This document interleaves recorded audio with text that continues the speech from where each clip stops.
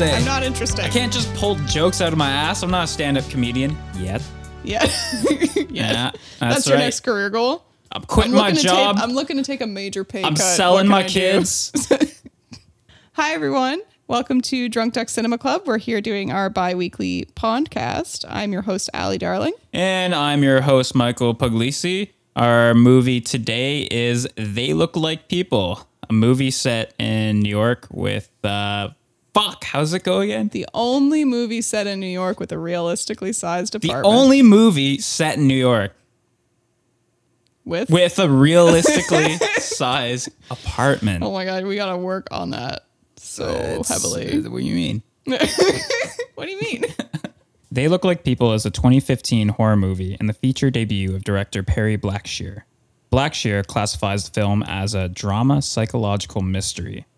Blackshear, who also wrote and produced the film, has previously worked as an editor, cinematographer, and had directed a few short films before They Look Like People.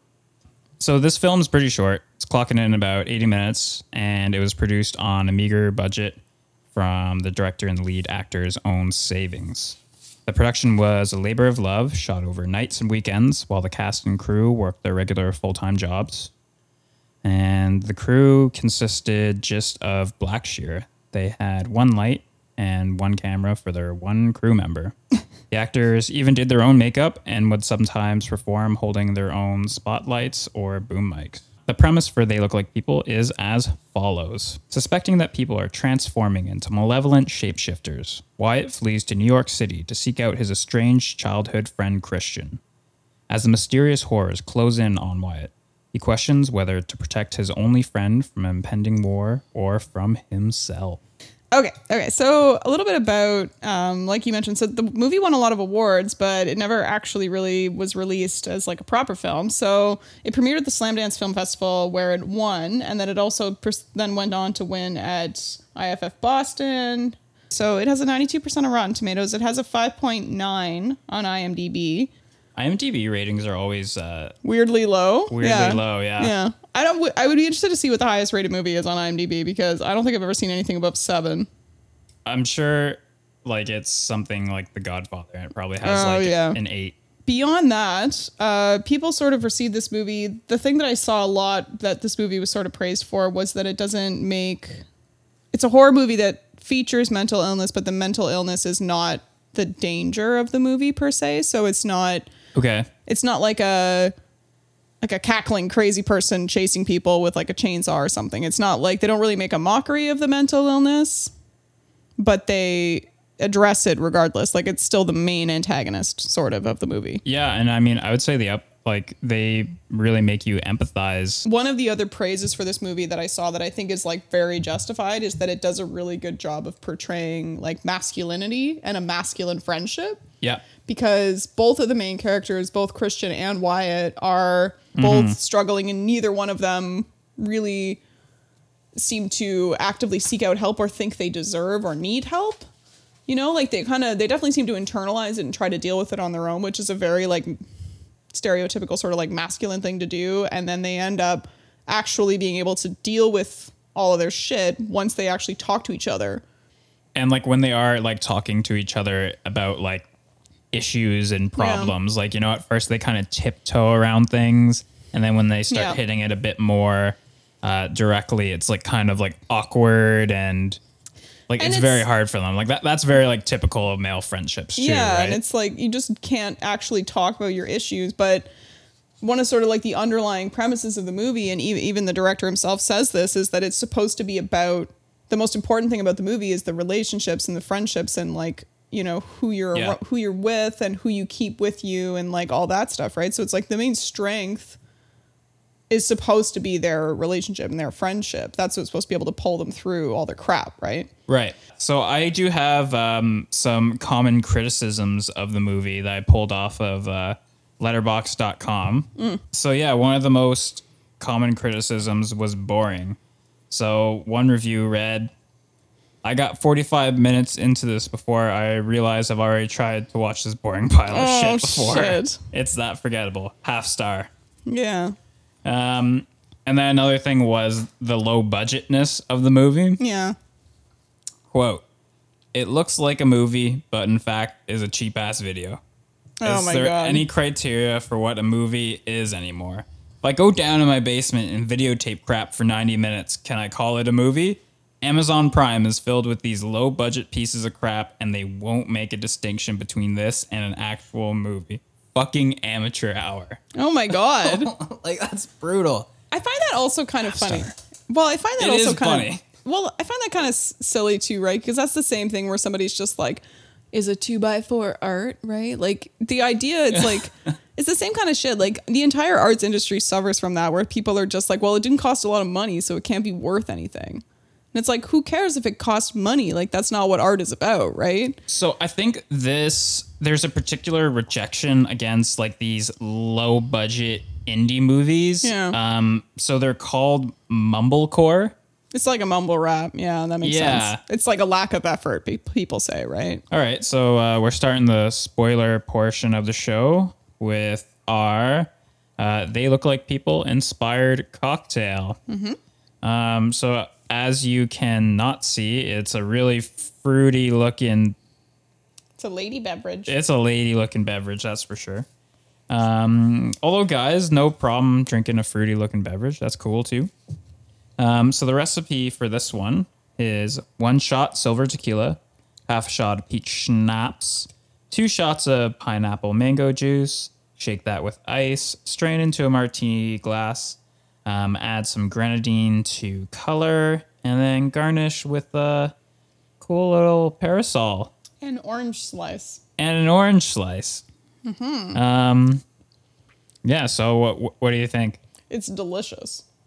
It's insanely delicious. It tastes a lot like peach, and it makes me want to buy flavored vodkas. It does. Or flavored schnapps. Even though, I mean, yeah, the dominant spirit is like the tequila, it's still like, damn, it's got that peach taste to it. And I like tequila. A lot of people don't like tequila.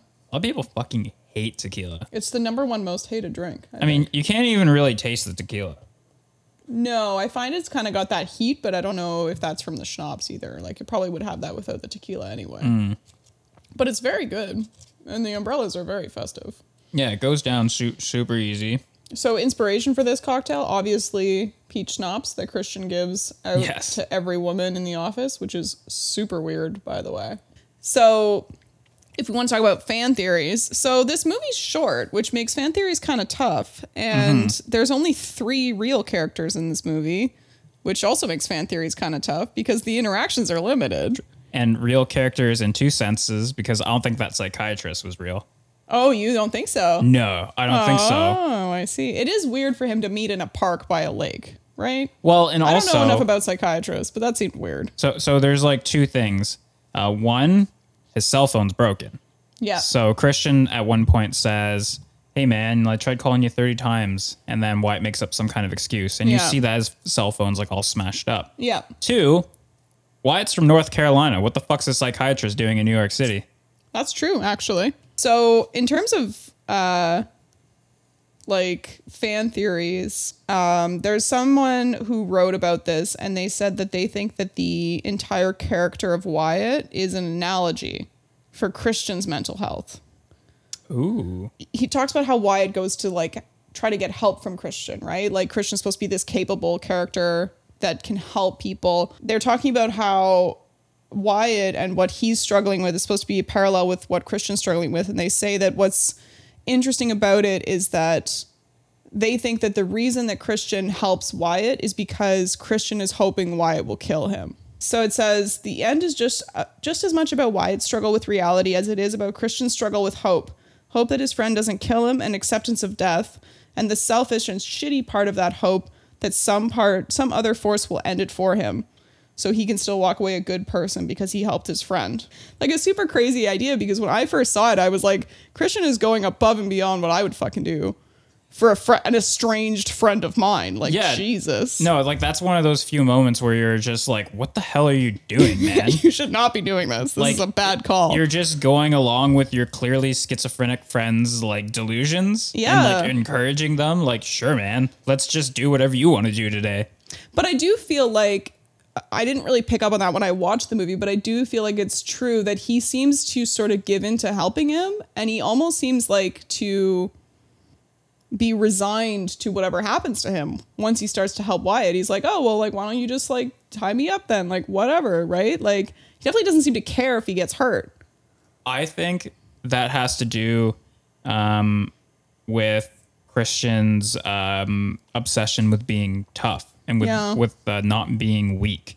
Yeah. So do you remember when like Wyatt first tells him about, you know, there's like aliens or whatever taking over some like, shit. Yeah. He's like, you fucking pussy, this is real. Yeah. And then like Christian just like shuts down. This like his can't worst fear is being seen as weak. Yeah. And so here's his friend who's like clearly losing his mind, could potentially hurt him, but he can still use Wyatt to show that he's strong. It's like, all right, I'm going to let Wyatt do whatever the fuck he wants with me. And you know what? If I make it through it, then I am like this tough, badass dude. I feel like so when I watched it, I feel like he just is doing it because he's exasperated and doesn't care about anything. So what's another theory you got? So there was a couple other theories. First one is that Wyatt killed Mara. So you never get to see what happens to her. You get to see that she sort of turns into some kind of monster. Right. And then he tells Christian that he saw her turn into a monster. And Christian's like, well, did you hurt her? And he's like, no, I came back. But it's like, but would you do that? Like, why would you do that? You've got all these axes and you've got all this shit. Like, there's an idea that he killed her, especially because you see the blood before you see like her weird sort of hallucination looking self. And then the final theory that I was reading, which was very interesting, was about what happened to Christian's fiance. So Christian's fiance, when I watched the movie, I just assumed that they broke up because she either miscarried or lost their kid or whatever, right? Because there's that quick little snippet of them talking once you find out that his fiance was the voice on the tapes all along. And he says, oh, I'm going to be a dad, blah, blah, blah. And then he also reiterates that when they're drunk at one point, that he says, I was going to be a dad. He says, like, I want to have, like, what do you think about kids? I want to have, like, 1 million kids. Yeah. But then there's a part where he's, like, sad and he says, like, I was going to be a dad or something. Like, he says that when they're, like, in their stupor, like, talking to each other, I think, at some point. And anyhow, so I originally just thought that they broke up because that had happened. Right. And I assumed that the medical bill that he has is from when he tried to commit suicide. But the theory that I read was that she died because they were like, why else would he have all of her shit still? Especially all of her like solo business stuff, which is what he has. He has like a room that used to be like her office. And it's like if they broke up, like she would take that stuff. The only other little theory that I read, and this was one, again, that took me by surprise when I read it, was that at the very end, they obviously rekindle their friendship and they hug. And he's like, I don't think we ever hugged, right? At the end. And then they hug. And what somebody said was that the way that they hug looks like eerily familiar to the way that Mara shows Christian how to strangle somebody with the judo hold. Oh. Like the way that they start that looks a lot like the way that she shows him like how to start that like hold. Okay. And they were saying like it looks the same, and it's like seems like the judo thing is like needless exposition, right? Like it's a cutesy little scene. But is he gonna choke him out at the end? That's what they were saying, that like that Wyatt essentially makes a mistake and that he is a monster. Oh shit. Right? He was right all along. Yeah.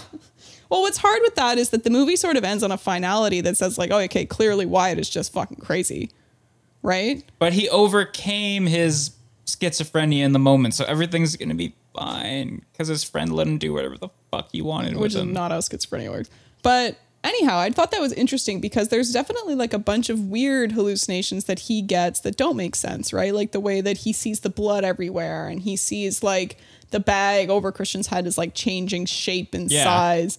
And like these sort of weird things that then when he seems to like move out of his like deluded state, they're back to normal. Mm-hmm. But it's also like there's never anyone else there to see if what he's to verify that what he's seeing is not there, right? Like, you know, some movies where they'll show somebody hallucinating and then someone else just like another character very obviously can't see what they see. Yeah.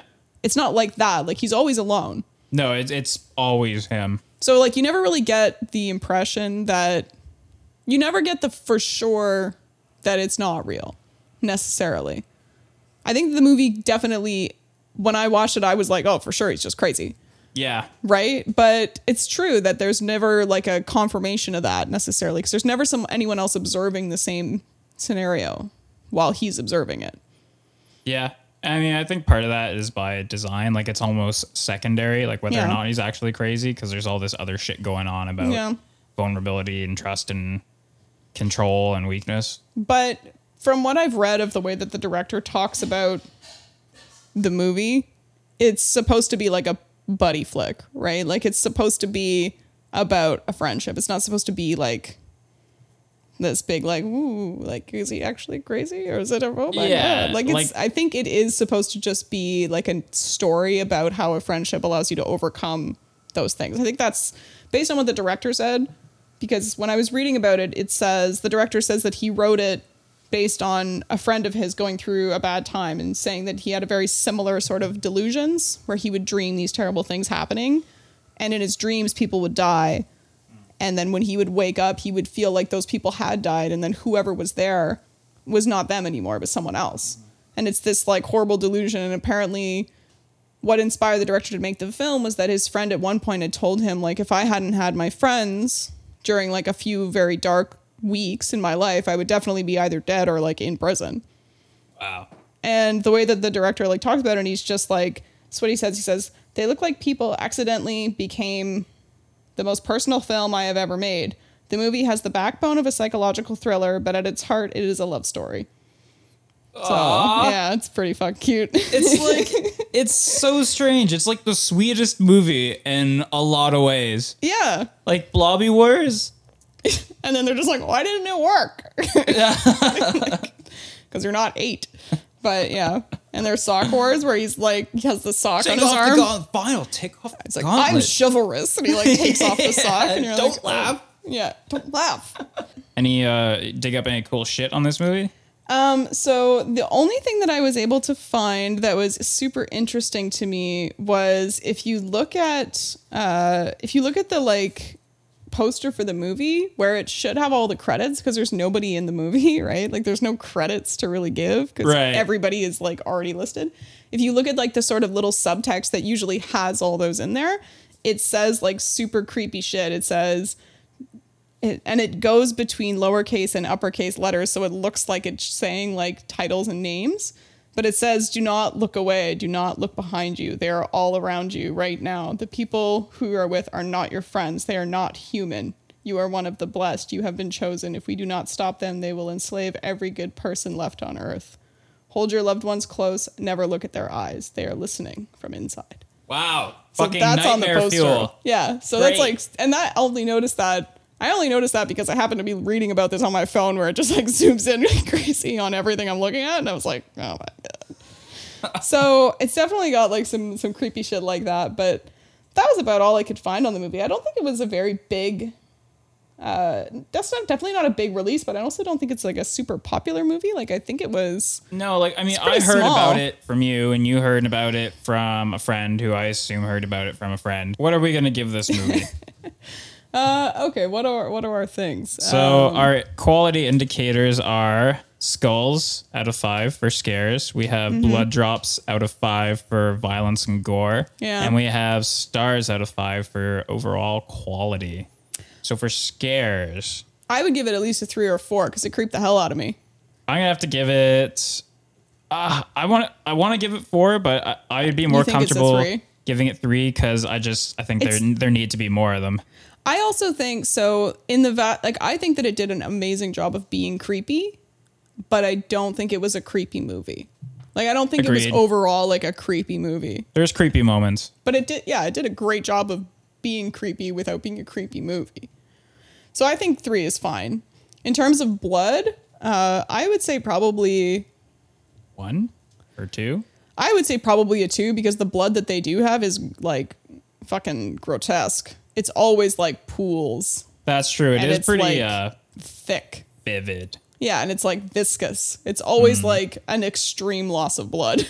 2 it is. So then overall quality, I would give it a 4. I really like this movie.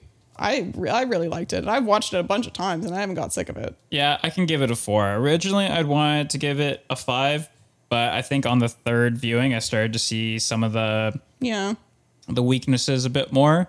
And but I mean, despite that, 4, it's still like a damn good movie. I really like this movie, and I could easily recommend it to people because I think that it's like, especially if you don't know anything about it, it really like kind of catches you off guard because it doesn't at all go the direction you expect it to.